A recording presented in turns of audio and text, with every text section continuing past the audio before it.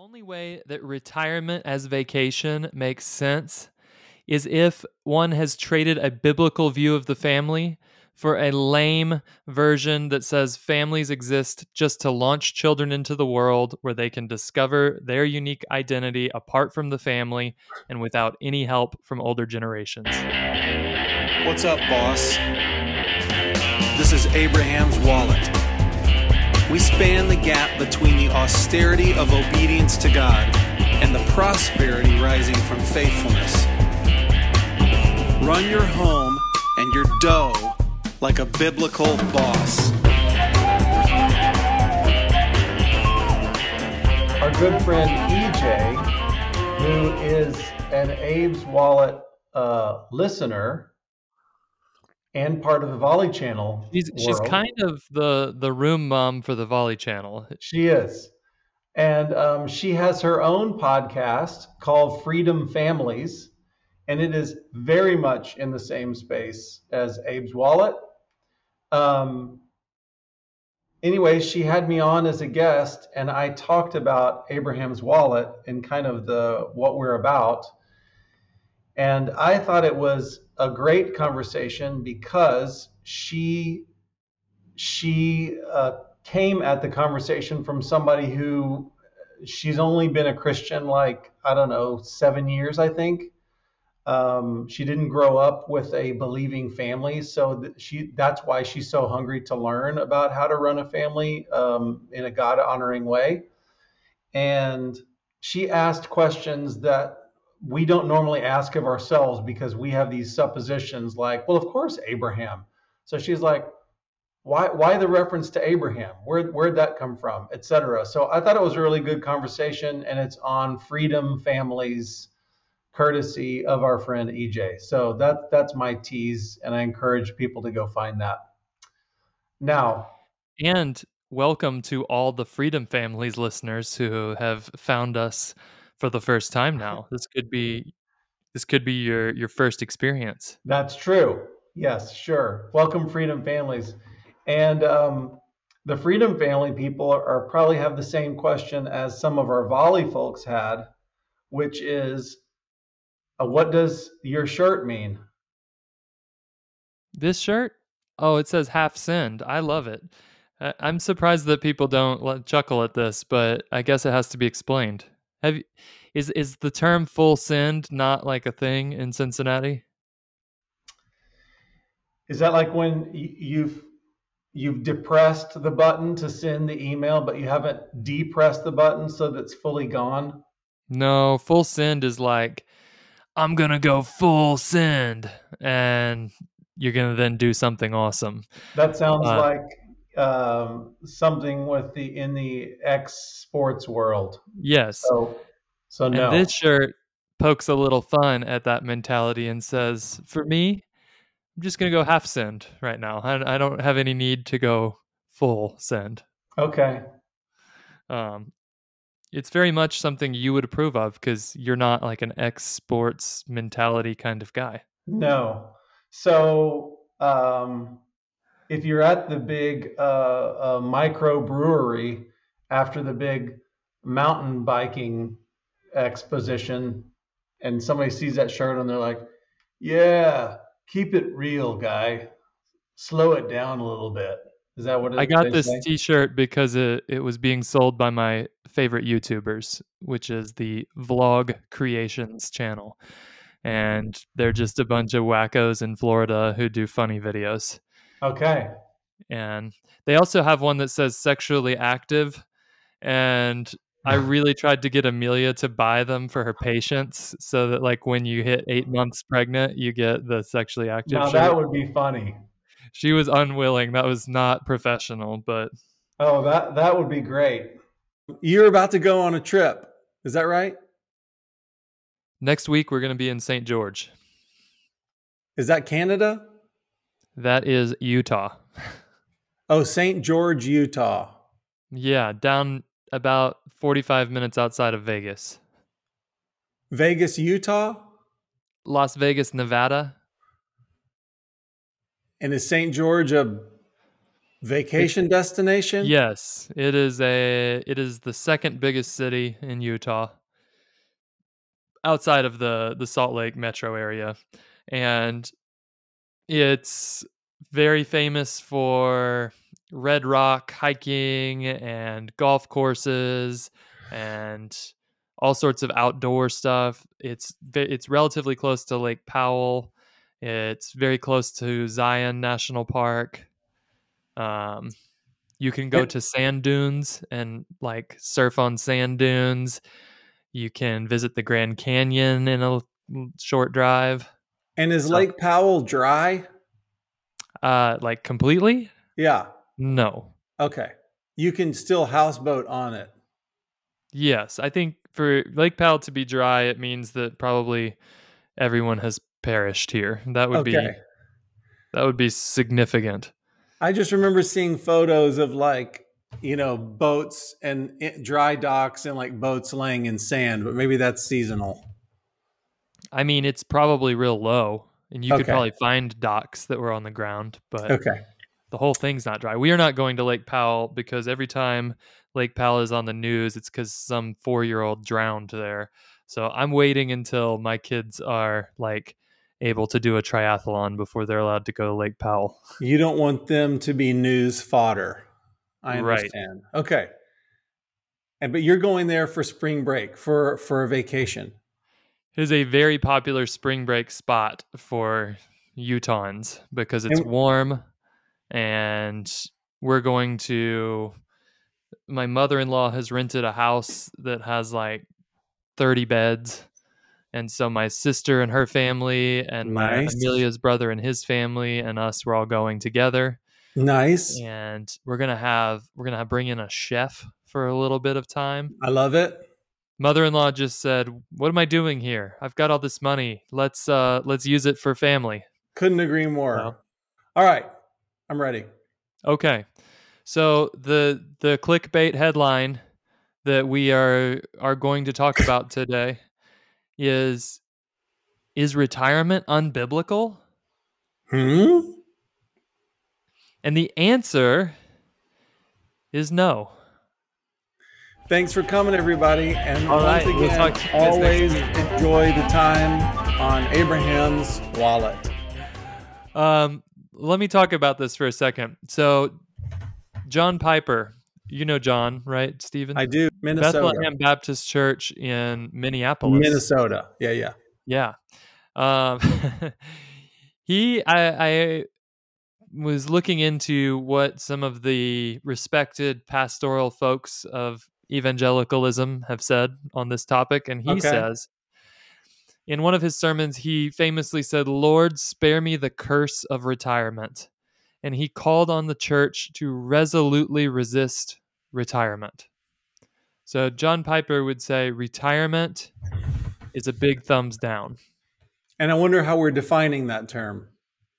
See, that's his. We're going to get into that. Okay. But I do hear a lot of clients because I ask almost everybody when I'm talking to them to describe for me what an ideal retirement looks like. And increasingly, a lot of clients, they talk about it like it's a sin. They kind of say, well, I'm not going to retire. Why would I don't want to retire. I'm doing good work. I'm being creative. I'm using my giftings. I don't ever want to retire. And so why do they feel that way? What has gotten into the cultural milieu that makes people feel like retirement is not a goal, but even maybe amongst our people at least, maybe it's something to be sort of avoided. That's what I kind of want to talk about, and of course, once we figure out what retirement is, what we mean by that word, and why maybe there's a reaction against it, we're going to look at what does the Bible have to say about retirement. Good idea.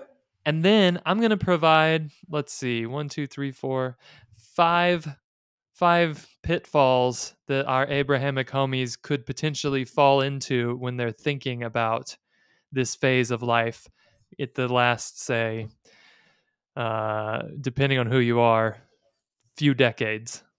Okay. Sound good? Yep. All right. What do you think of when I say the word retirement, Stephen? Winnebago. Really? Wow, I didn't think of Winnebago. Did your I grandparents have a Winnebago? No, my aunt and uncle did. I think of George Costanza's parents in Boca Vista wearing Hawaiian shirts Yes, and meeting at the community center for bridge night. that's it. So the baby boomers and their parents have mostly bought into the retirement as vacation paradigm, and that's new. Um, and I'm going to talk about that. I'm going to Del read a Boca section. Vista. I just remembered it. Del Boca Vista. That's pretty perfect. Yeah. Um, I'm going to read a passage from a book in a second that kind of describes the history of where modern retirement came from, but Great. it only makes sense, this idea of retirement as vacation, if one has traded a biblical view of the family for a lame, I think what maybe Rod Dreher would refer to as a liquid modernity outlook that says families exist to launch children into the world where they can discover their unique destiny completely apart from the family unit and without any help from their older generations. So Okay. if that's your view of the family, our job is to fire out some kids and give them what they need to have a fair fighting chance at success, and then we're out. Well, then, sure, I guess this is what retirement looks like. But to me, it's very sad.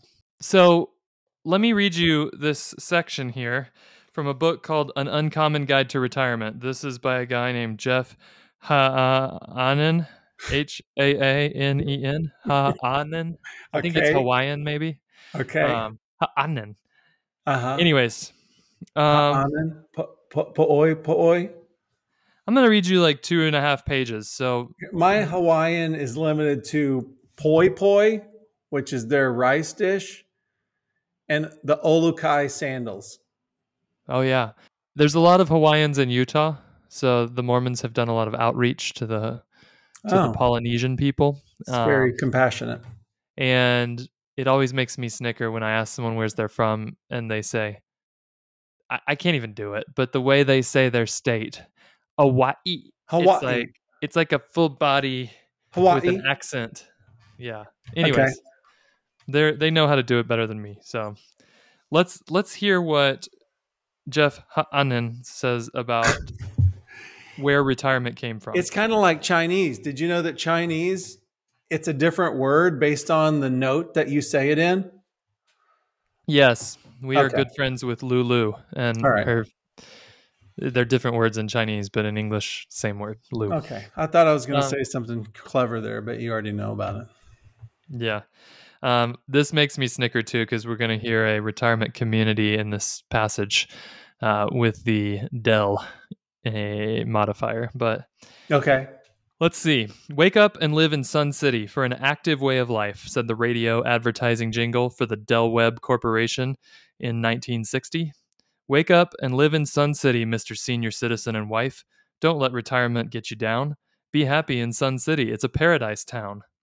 Retirement communities started appearing in the 1920s, but it was real estate developer Del Webb's Sun City, a sprawling housing development for seniors built just outside of Phoenix, Arizona, that popularized retirement as a year-round vacation in post-World War II America. The history of retirement stretches back to... What year do you think, Stephen? I thought you just told me it was post-war America. The history of retirement stretches back to 1875, when Otto von Bismarck, the minister-president of Prussia, proposed government-provided financial support for citizens over the age of 70. This was at a time when life expectancy was 46. By the 1920s, several American industries, from railroads to oil to banking, provided some pensions to older Americans. In 1935, the Social Security Act passed under Franklin Delano Roosevelt, which set the retirement age initially at 65, in part to encourage older workers to exit the workforce so that younger workers affected by the Great Depression might replace them. In the 1950s, a steady expansion of benefits began. first for those in commerce and industry, and then benefits expanded to farmers, domestic workers, and the disabled. In 1965, hospital insurance arrived through the passage of Medicare. In 1952, H.B. Carnegie of Mutual Life Insurance advised business leaders at the National Industrial Conference Board about the best way to sell retirement to their employees. He suggested distributing stories in company newsletters about happily retired people playing golf and walking on the beach. He counseled them to also emphasize what they did to get ready for the life they are now living, like stashing a portion of their monthly salary into company pension plans.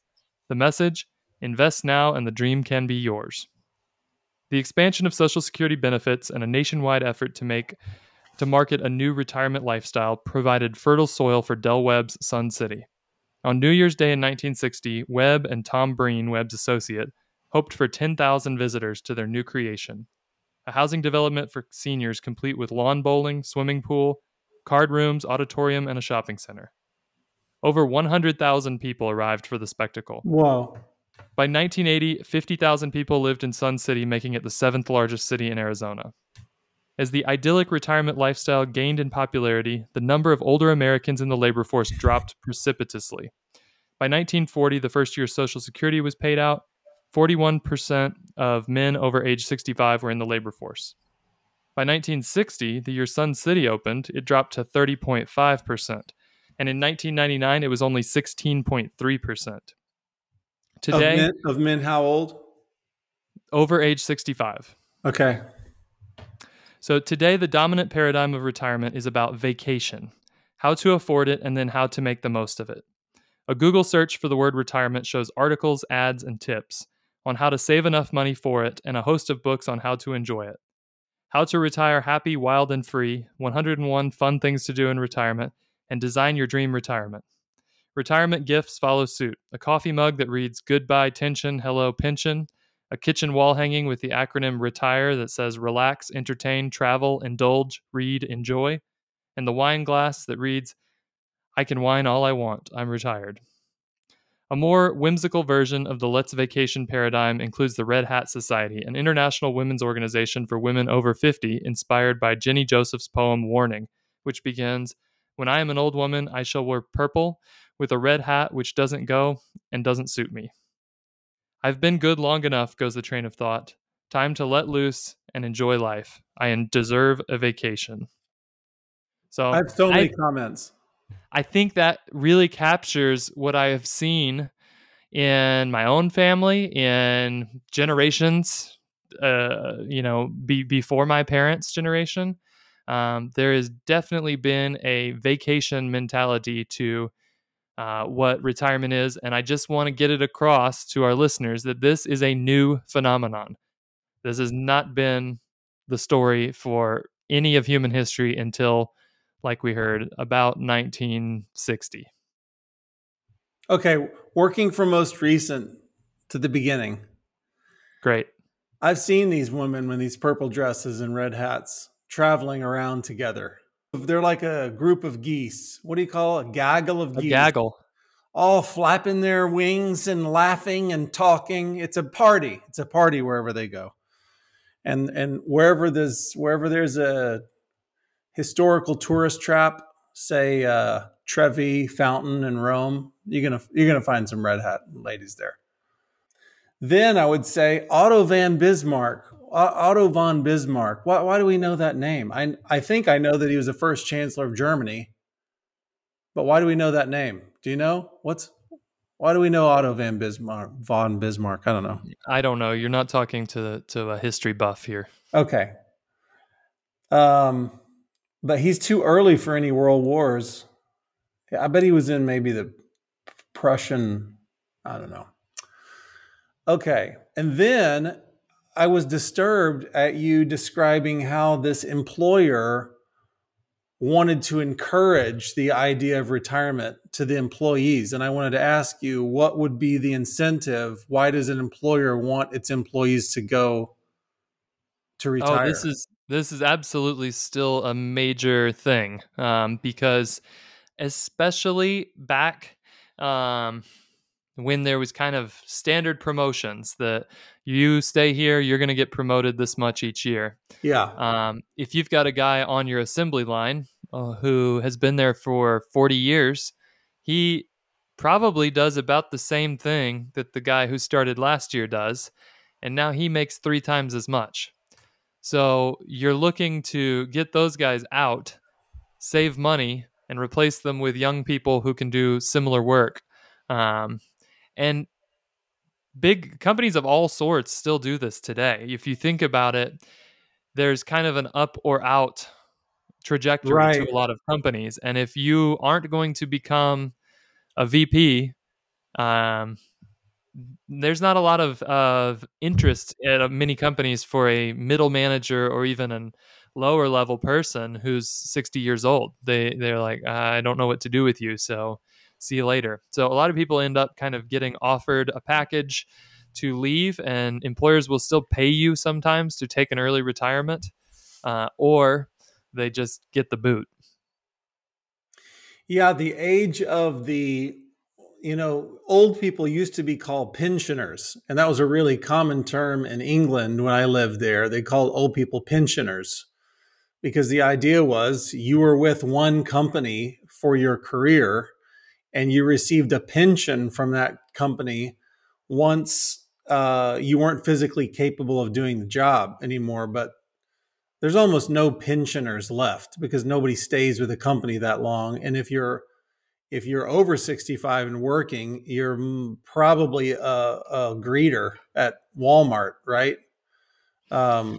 They're not letting you hang around at 75 in an executive position much anymore. Is it? I'd like to see those numbers about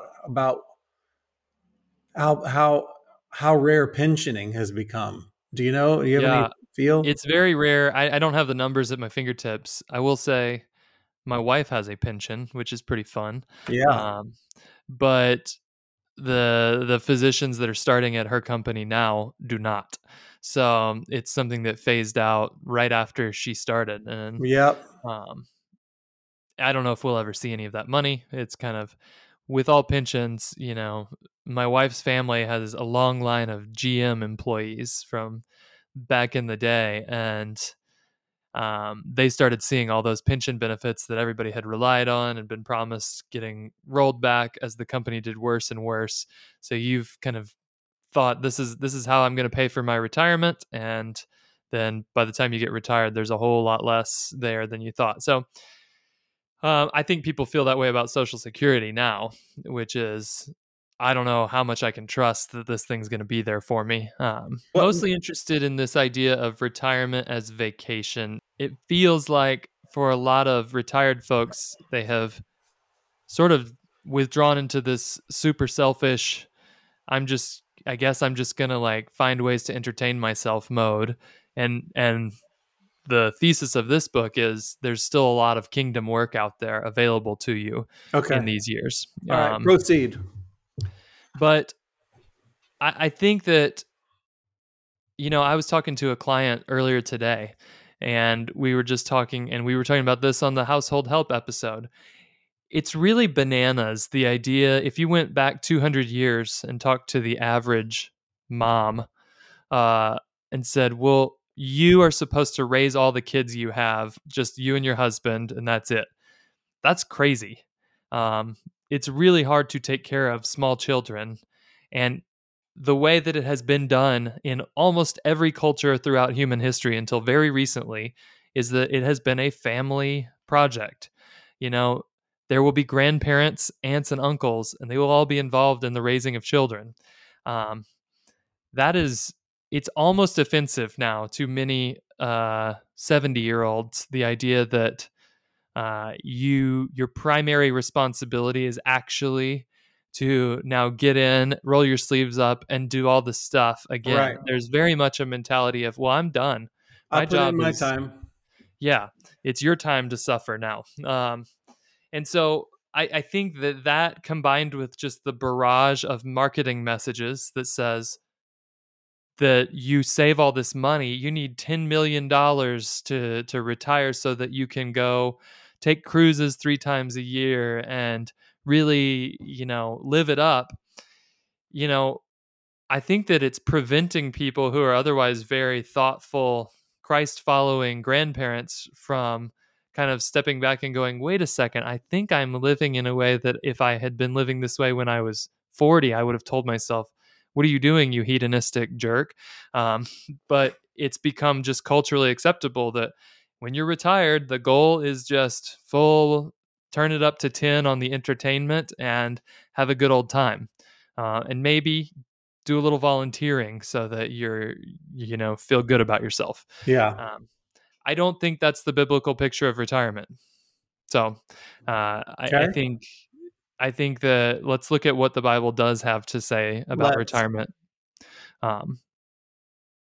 Proverbs 6:6. We did a whole series on it. It's consider the ant. And what does the ant do? She stores up for seasons when she can't harvest. That's why she's gathering food in the summer. So the idea that we shouldn't be saving, we've covered this a lot. We believe that you should be saving. So I think the Bible is full of admonitions to not live like a chucklehead and spend everything you've got and just say, well, tomorrow will take care of itself. I'm just going to live it up. There's clearly an admonition to be diligent and thoughtful in how you prepare for the future in the scriptures. I think that James 4:13 is a relevant passage. It says, "Come now, you who say today or tomorrow, we will go into such and such a town and spend a year there and trade and make profit. Yet you do not know what tomorrow will bring. What is your life? For you are a mist that appears for a little time and then vanishes. Instead, you ought to say, if the Lord wills it, we will live and do this or that. As it is, you boast in your arrogance, and all such boasting is evil." So we're supposed to be diligent and prepare for the future. We're also not supposed to get cocky and say, well, we've got it all planned out. I think as financial planners, you and I can kind of go, hey, we can really help a family like map the whole future. Check. Sometimes I laugh because I'm sitting with 25-year-olds and talking about how much income they will generate in the year that there's 62. And it's like, this is silly. This is obviously not real. But so there's ditches on both sides of this road. One is saying, well, we don't need to prepare. The other is saying, we know the future. We can look at our pile of money. I mean, Luke 12:16, the parable of the rich fool who says, what should I do? I've got too much grain. I guess I'll build bigger barns. And then the Lord says, little do you know that your life is going to be required of you tonight. We can't build up a big enough IRA to look at it and go, the future is now safe. That's just as much foolishness as too much folding of the hands that results in no diligence and savings. Yeah. So there's two ditches on the side of this road. But did you know that God's law included retirement for his prescribed workers in Numbers 8:24? For the Levites? Yeah.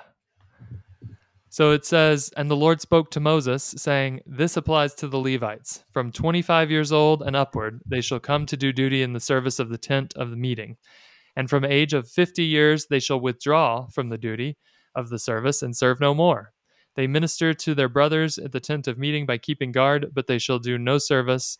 Thus shall you do to the Levites in assigning their duties.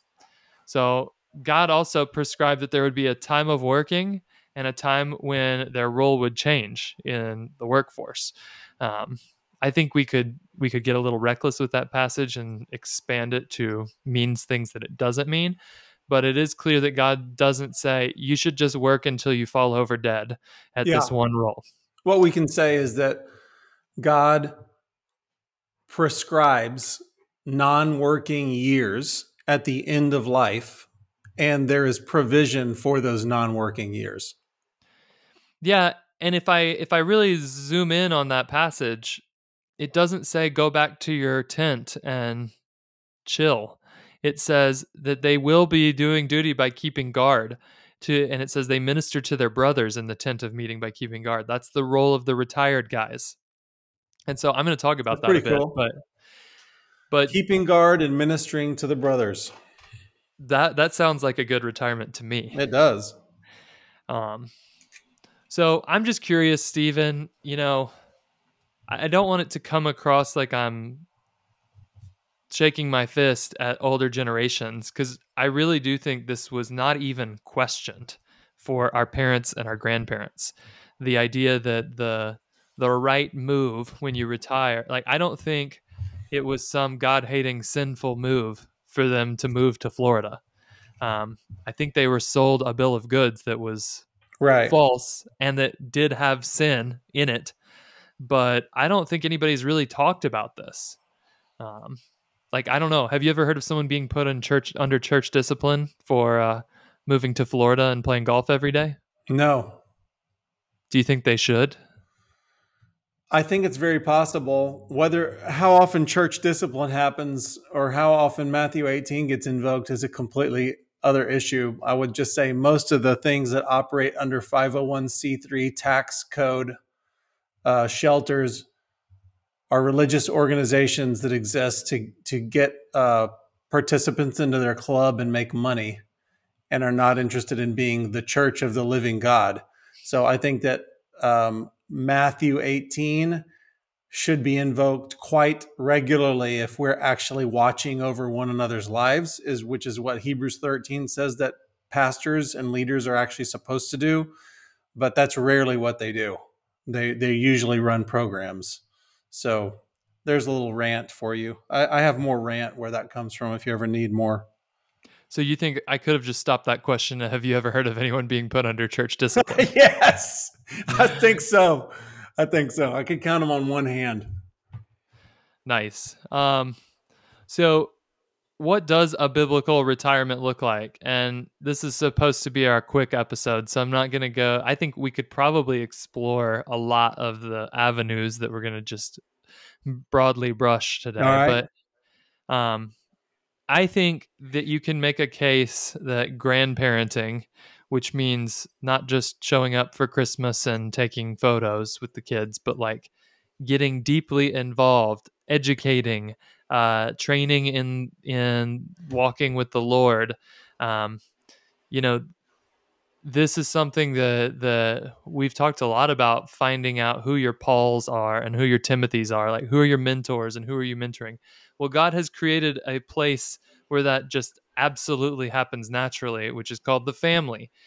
And you're not supposed to just learn how to do it when you're 24 and you have your first kid and now I guess I'm supposed to learn how to do this. Yep. You're supposed to have your father there who is still doing that for you and starts doing it for your kids, and you learn and you move. And so I think that is a role that if it is abandoned, regardless of why, it's probably you're starting to step outside of the biblical picture of retirement.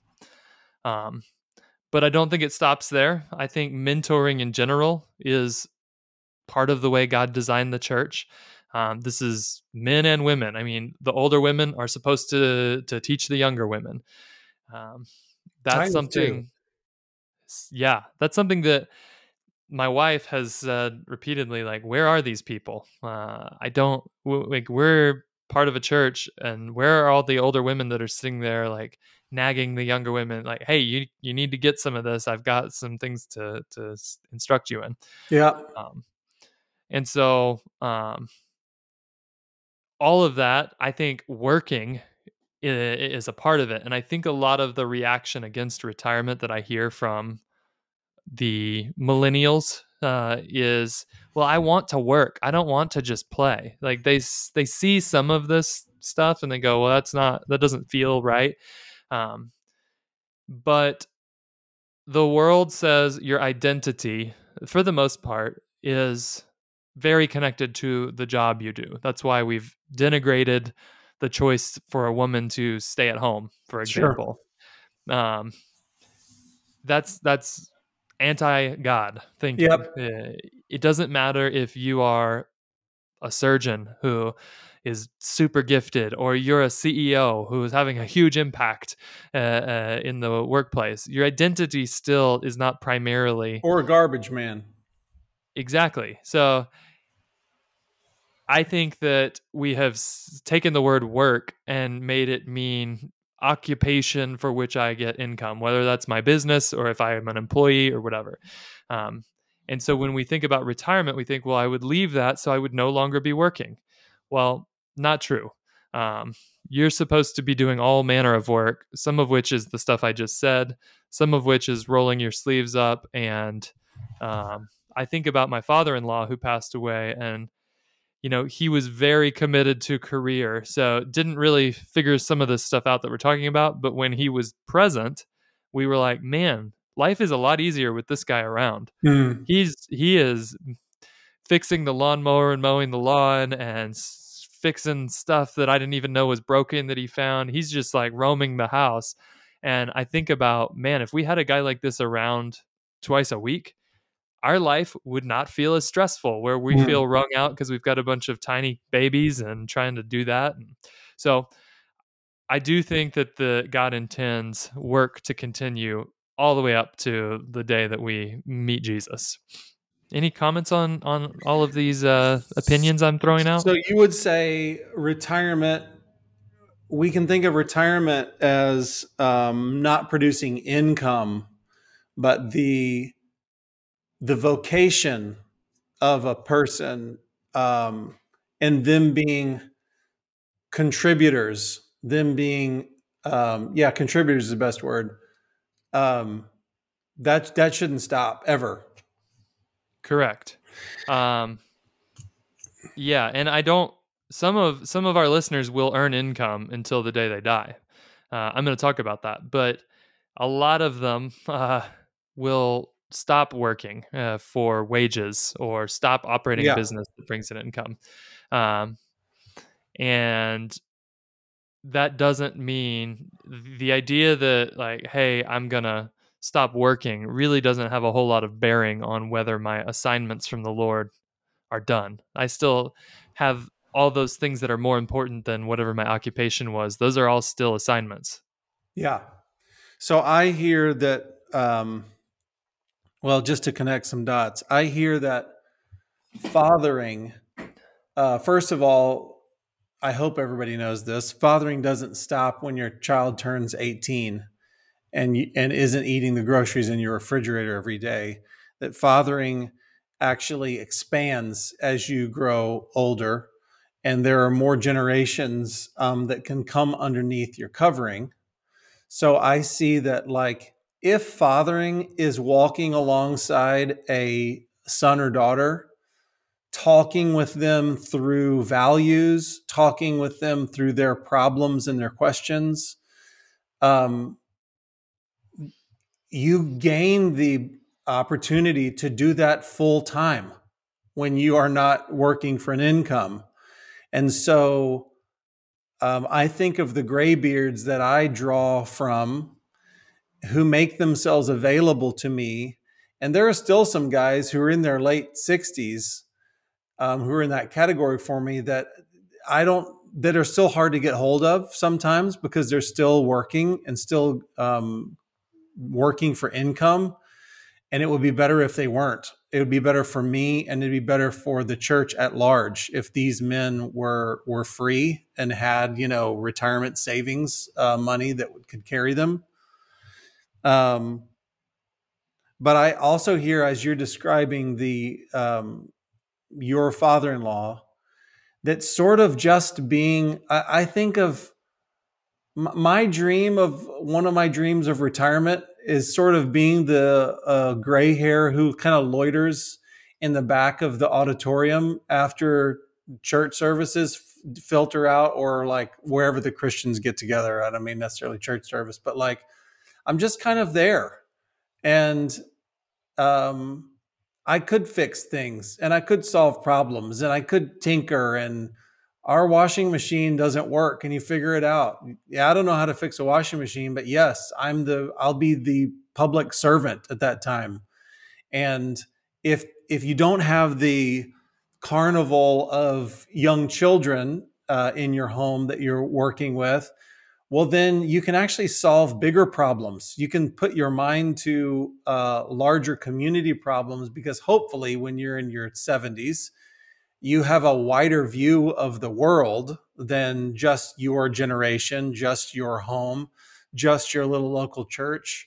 And now we're getting into the world of the city fathers and what these men are supposed to be doing. And Proverbs 1 represents this guy as apparently this guy has, and by the way, I'm going to quote Jeremy Pryor here and say that we were talking about Proverbs 31 in a men's discussion group, which is called a midrash, and we'll talk about that later.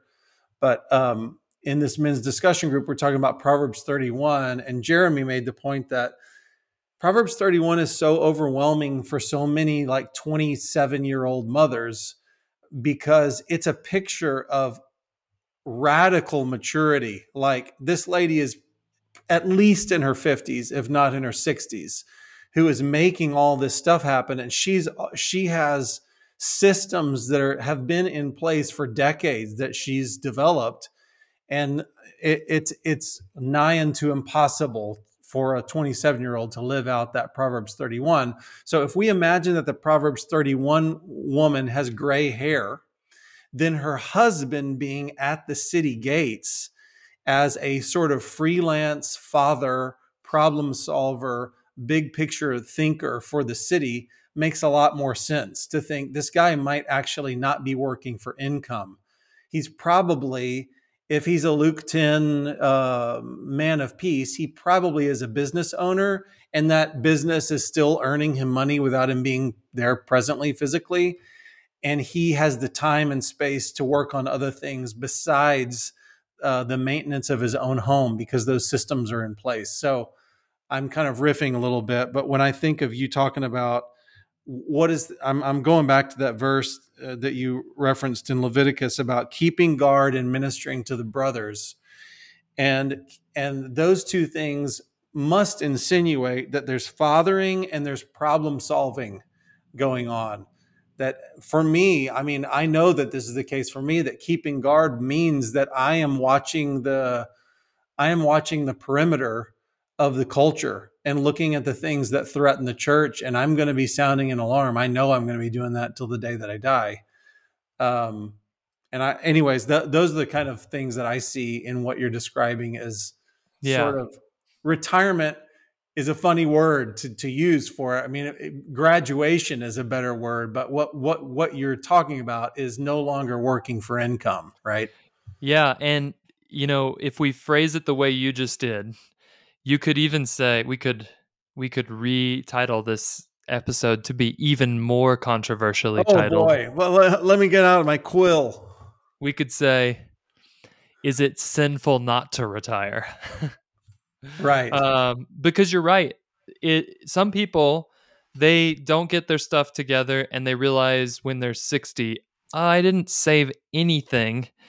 And it's not too late to still create a plan and come up with something. But they might go, I'm going to need to work for another 15 years. Yeah. And good on that man or that family for realizing that and confronting reality and not just saying, well, I guess we'll live in destitution. But there is a better way, and being diligent throughout one's life in anticipation of, I'm going to need to be free for those years so that I can take on even bigger tasks. That's really important. That's excellent. Just like I think we would say it's very important for a father to find ways to free himself up so that when he is between 40 and 50, he's not working for a company that says the only way that we're going to pay you is if you're away from your family for 2/3 of the year. Like, that's not a good move for somebody who's trying to raise a family. So there is some component of this that I actually think there is righteousness to be had by diligently planning so that you are freed up to do the things that are most important. What I want to cover next is really just 4 pitfalls that the Abrahamic guy might fall into, and really what makes the average millennial that I talk to in our financial planning business say like something like, I don't ever want to retire. No, I'm not going to do that. I think there's some common things that I just see over and over that I would like to point out and potentially rebut here on the Abraham's Wallet All right. podcast. Okay. Hit it. Okay. Number one, I hear this all the time. I'm going to work forever. I'm never going to stop working. And by work, they mean at a job or running a business. I'm going to always be bringing in income.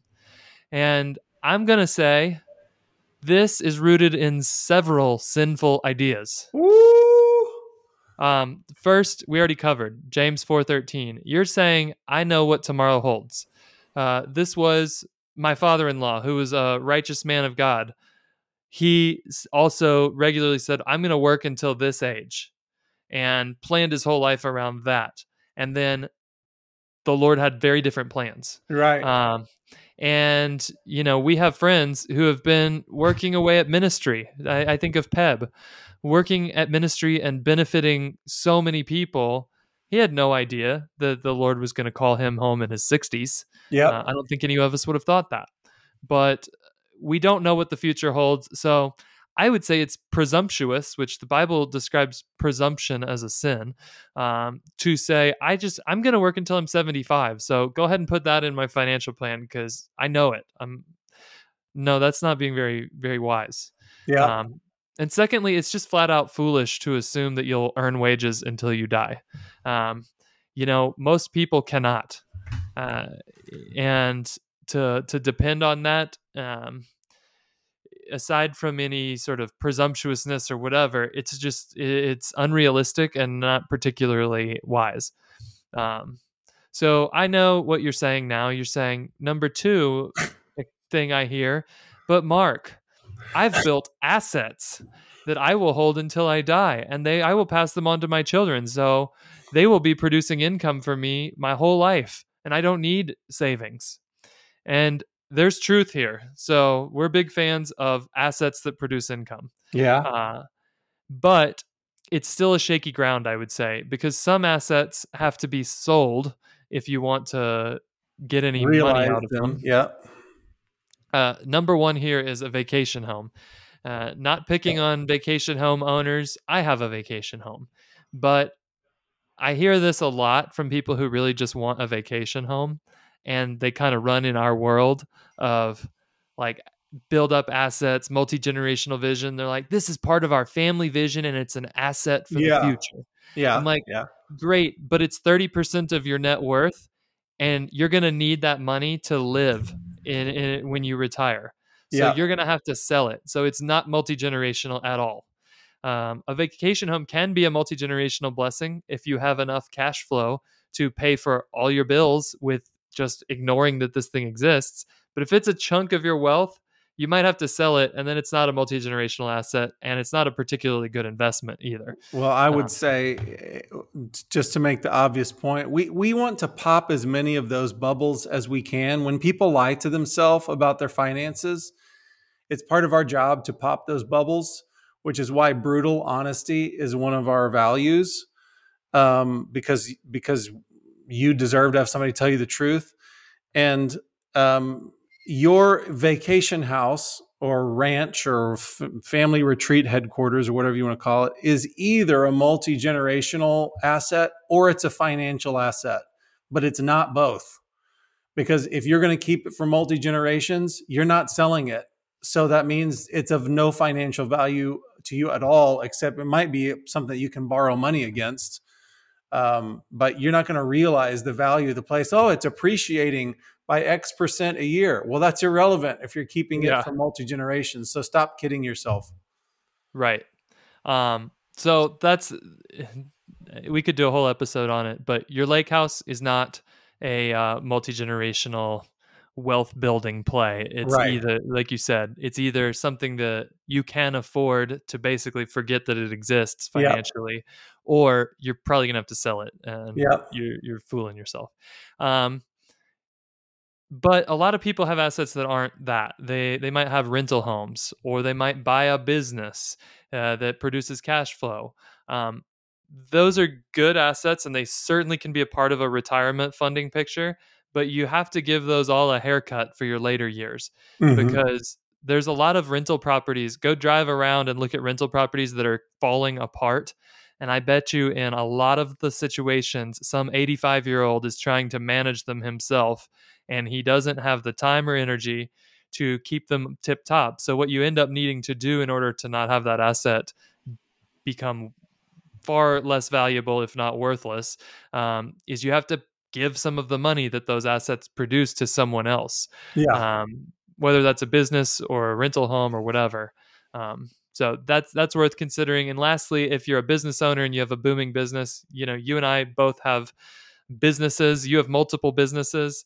There's really not that many businesses that are truly multi-generational, um, meaning there's a chance that our kids will want to be financial planners and carry on Right. outposts. That could happen, but there's also a good chance that they won't. Yep. And maybe we sell this business when we are in our 60s and 70s. Yep.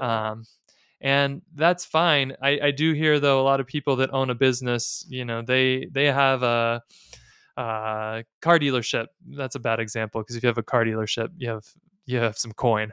But Yeah. they own a restaurant and they say this business does great for us.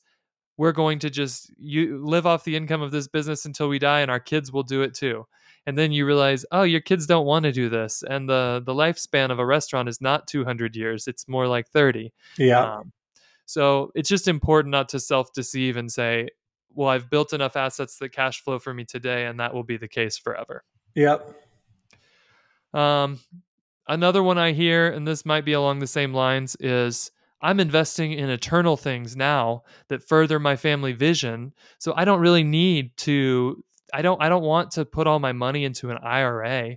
That doesn't get us any closer to our family vision. That doesn't move our multi-generational outlook forward. And more often than not, this is really just code for I would like to be irresponsible today and buy things that I can enjoy now, Yes. instead of actually having a multi-generational vision, which would Yes. involve making sure I am stable for the long haul so that I can invest my time and my money and all that other stuff in something that will last longer than me. Yes. So vacations is an example. I see families say, "We know, Mark, you told us to fund the IRAs this year, but we just felt like we needed a big trip." And shout We out to need it. vacations because we're not anti-vacation here at the Abraham's Wallet Oh, podcast. heck no. No, we just did an episode where people can get their vacation strategic planning guide and Sure. sort it out. But I think you have to earn the right to spend on the enrichment of family vision. If you're doing that by ignoring your eventual needs in retirement, it's like people who tell me, "Hey, we have just decided we're going to be radically generous," and I'm like, "But you have $30,000 in credit card debt, so you've already given away all your money. It's not yours anymore. It belongs to the people you owe. You haven't earned the right to be generous yet. So let's take care of the debt and then let's move on to radical generosity and obedience." That's how I feel about families that kind of make this excuse that we just feel like right now is the time to pour into our family and someday we'll deal with how we're going to Yeah, eat. right. And the last one that I hear is, "Mark, why are you bothering me about this? I'm 45 and I've already got $500,000 in the bank saved for retirement." And to that, I would kind of point people back to this episode we did a while ago on having $1 million make me rich? Yeah. And the answer is, well, maybe. It depends on a lot of things. For these people who think I'm way ahead of the game, and that they could fill that in with any number. They could say I've got $2 million, or they could say I've got $100,000 or Sure. $20,000. What I think I would like to finish this up with is kind of technical, which is what do you actually need to retire on? And traditional wisdom, if you just go Google it, what do I need to retire? I guarantee you the top 10 results will all say the same thing. Some version of you need about 80% of your pre-retirement income so that you can sustain the same lifestyle in retirement. I think this is probably silly for most of our listeners. So if they're making $100,000 right before they retire, I think most of our listeners actually, despite all the bashing I've done in the last couple minutes, they don't max out their lifestyle and spend most of what they've got. I think they're giving generously. They're saving for family. They do believe that leaving an inheritance is an important thing. So they might need 60% of what they were making pre-retirement. They might need way less than that if they're making a ton of money. But yeah, I think that they're probably not spending 80% of their money in their 40s and 50s. So it's not 80% consumption, which means they might not need that much.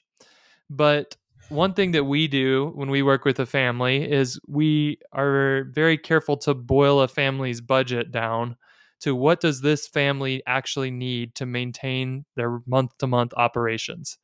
And we use that number to think about emergency fund, how big should that be? But we also use it to think about retirement. Like, what does it cost to operate this household for a month? And we use that to kind of get to how much does this family actually need to save? Um, and that's kind of a complicated exercise because it involves conversations about, well, how much generosity are we going to do if we're spending savings now and not earning income? What does tithing look like for us? All sorts of good conversations that go into that. But we get to what does it cost to run our household for a month?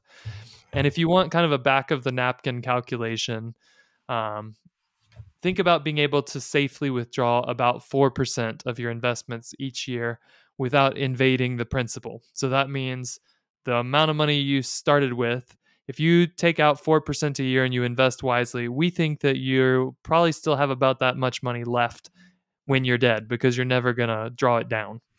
So if you make $100,000 before you retire and you want to have 60% of that income, then you need a lot more than most people think to have $60,000 a year of retirement income. You need about $1.5 million. That's $60K. That's on $60K, yeah. $60K is not taking your 5 children and all your 25 grandchildren on giant multi-generational family vacations. No, it is not. Now, there's nothing wrong with $60K. You can do most of the things we've talked about in this episode on $60K. Yes. But if you're thinking, hey, we have vision for we did buy that lake house and we want to do good stuff for our grandkids. We want to travel. You're going to need a lot more than that. And so that's where another bubble that I like to pop for people is just you need to save a lot more than you think you do, most likely. And you can listen to a bunch of stuff we've talked about compound interest and how do I get to what I need. I don't think we're going to talk about that today. But I do think that it's important, when we work with a family at our financial planning company, we go through massive detail. We think about taxes, multi-generational goals, medical care, grandchildren. And our goal is to help a family really understand what their needs are going to look like and come up with a plan that contemplates all sorts of twists and turns in the road for, well, what happens if the Great Depression occurs 10 years before we were going to retire? Do we just not retire then? You don't have to hire a financial planner to do that, but you do need to do good financial planning. So for a lot of people, that means hiring a financial planner to help you really map all that out, run a bunch of simulations, figure out what are the odds that we're going to be successful in all these goals. I had a call with somebody that called us today to ask about working with us. And I think the takeaway was you shouldn't hire us because you are really, really into some of this stuff yourself. And all you need is a very light touch guidance. So that is some people. I think it's about 5 or 10% of people at most. Yeah. Most people really do go, yeah, I thought I could just plug my number into the Google calculator and it would say you need $1.4 million and then we're done. And I will tell you that's not sufficient to really be faithful and prepare for what we're describing here, which is a biblical retirement that frees you up to do the things that you were created to do as a father, someday a grandfather, and part of the kingdom, the city father, Lord willing. That's all I Great. got, Stephen. I don't know if I've Okay. convinced you that retirement is not only biblical, but failing to retire is a sin. That's excellent. I think it's very helpful to put it in terms of if in your 20s, 30s, 40s, you spend a whole lot of your day earning income, you have time with your family, and you have the dregs of your time that I can invest in a handful of other men, for instance, that those ratios should change dramatically as you get older, so that if we can remove that entire chunk of earning income, then you can be the blessing that you were created to be in your wisdom years, your gray hair years, so that investing in your family first and in the community at large, that then eats up your whole pie. And that's a very exciting prospect. It's a very different ambition than when we're sold on Aetna commercials. But it's clearly God's intention for us. I think it's great to put that ambition in place. And then it's a different conversation to encourage people to go like, how do I start walking there financially? But I like your warning / encouragement that, living your best life now and living like you're an Instagram celebrity on your vacations while you disregard putting money aside for retirement is not only irresponsible, it's a cheat on the generations that come after you, because they deserve to have access to you in your old age when you're a Titus 2 woman and you have wisdom to give to young mothers, but you're not available. You know why? Because me and the husband, we're still working to make ends meet. Not to disparage anybody who's in that position, but if you're in your 20s right now, we can tell you that if you will act right and behave financially, you should not be in that position 40, 50 years from now. You should be in a position of financial freedom so that you can do the things that you're supposed to be doing for your family and for the community at large. So I think it's well said. Because I'm not going to be allowed to do it when I'm retired, I guess I'm going to take a week off of podcasting and go play golf in St. George. You do that. And I hope everyone had a good Purim. And I hope you enjoyed the Hamantashen. And quick question there. Do you guys view the Hamantashen as Haman's ears or Haman's hat? I just heard it as Haman's ears. So that's in my brain. Okay. Thank you. That helps me win an argument. If it's Haman's ears, then it troubles me about what the red goo in the middle that we're licking out is. That can only be earwax, correct? Well, I don't want to tell you, but we filled ours with Nutella this year. So. Oh, nice. All right. Well, it might be something else. Another part of Haman's body. Okay. Well, happy trip to, let me see if I can come up with this again. St. Edward? St. George. St. George. Yeah. Okay. That'd be a fun quiz, is that who can name 2 cities in Utah? And I guess people would probably see Park City. Or wait, where's that city where those Mormons killed everybody? Provo. I think people know Moab. Yeah. But is that a city? Is Moab a city? Sure. Oh, okay. I think of it as a Wild West outpost where there's a little bit of mountain biking and somebody throwing a raft into the river. Yeah. It's one of the bigger cities in Utah, though, outside of Salt Lake. All right. Well, enjoy your Utah adventure. We'll see everybody next week. Thanks for stopping in on the old Abe's Wallet. Adios.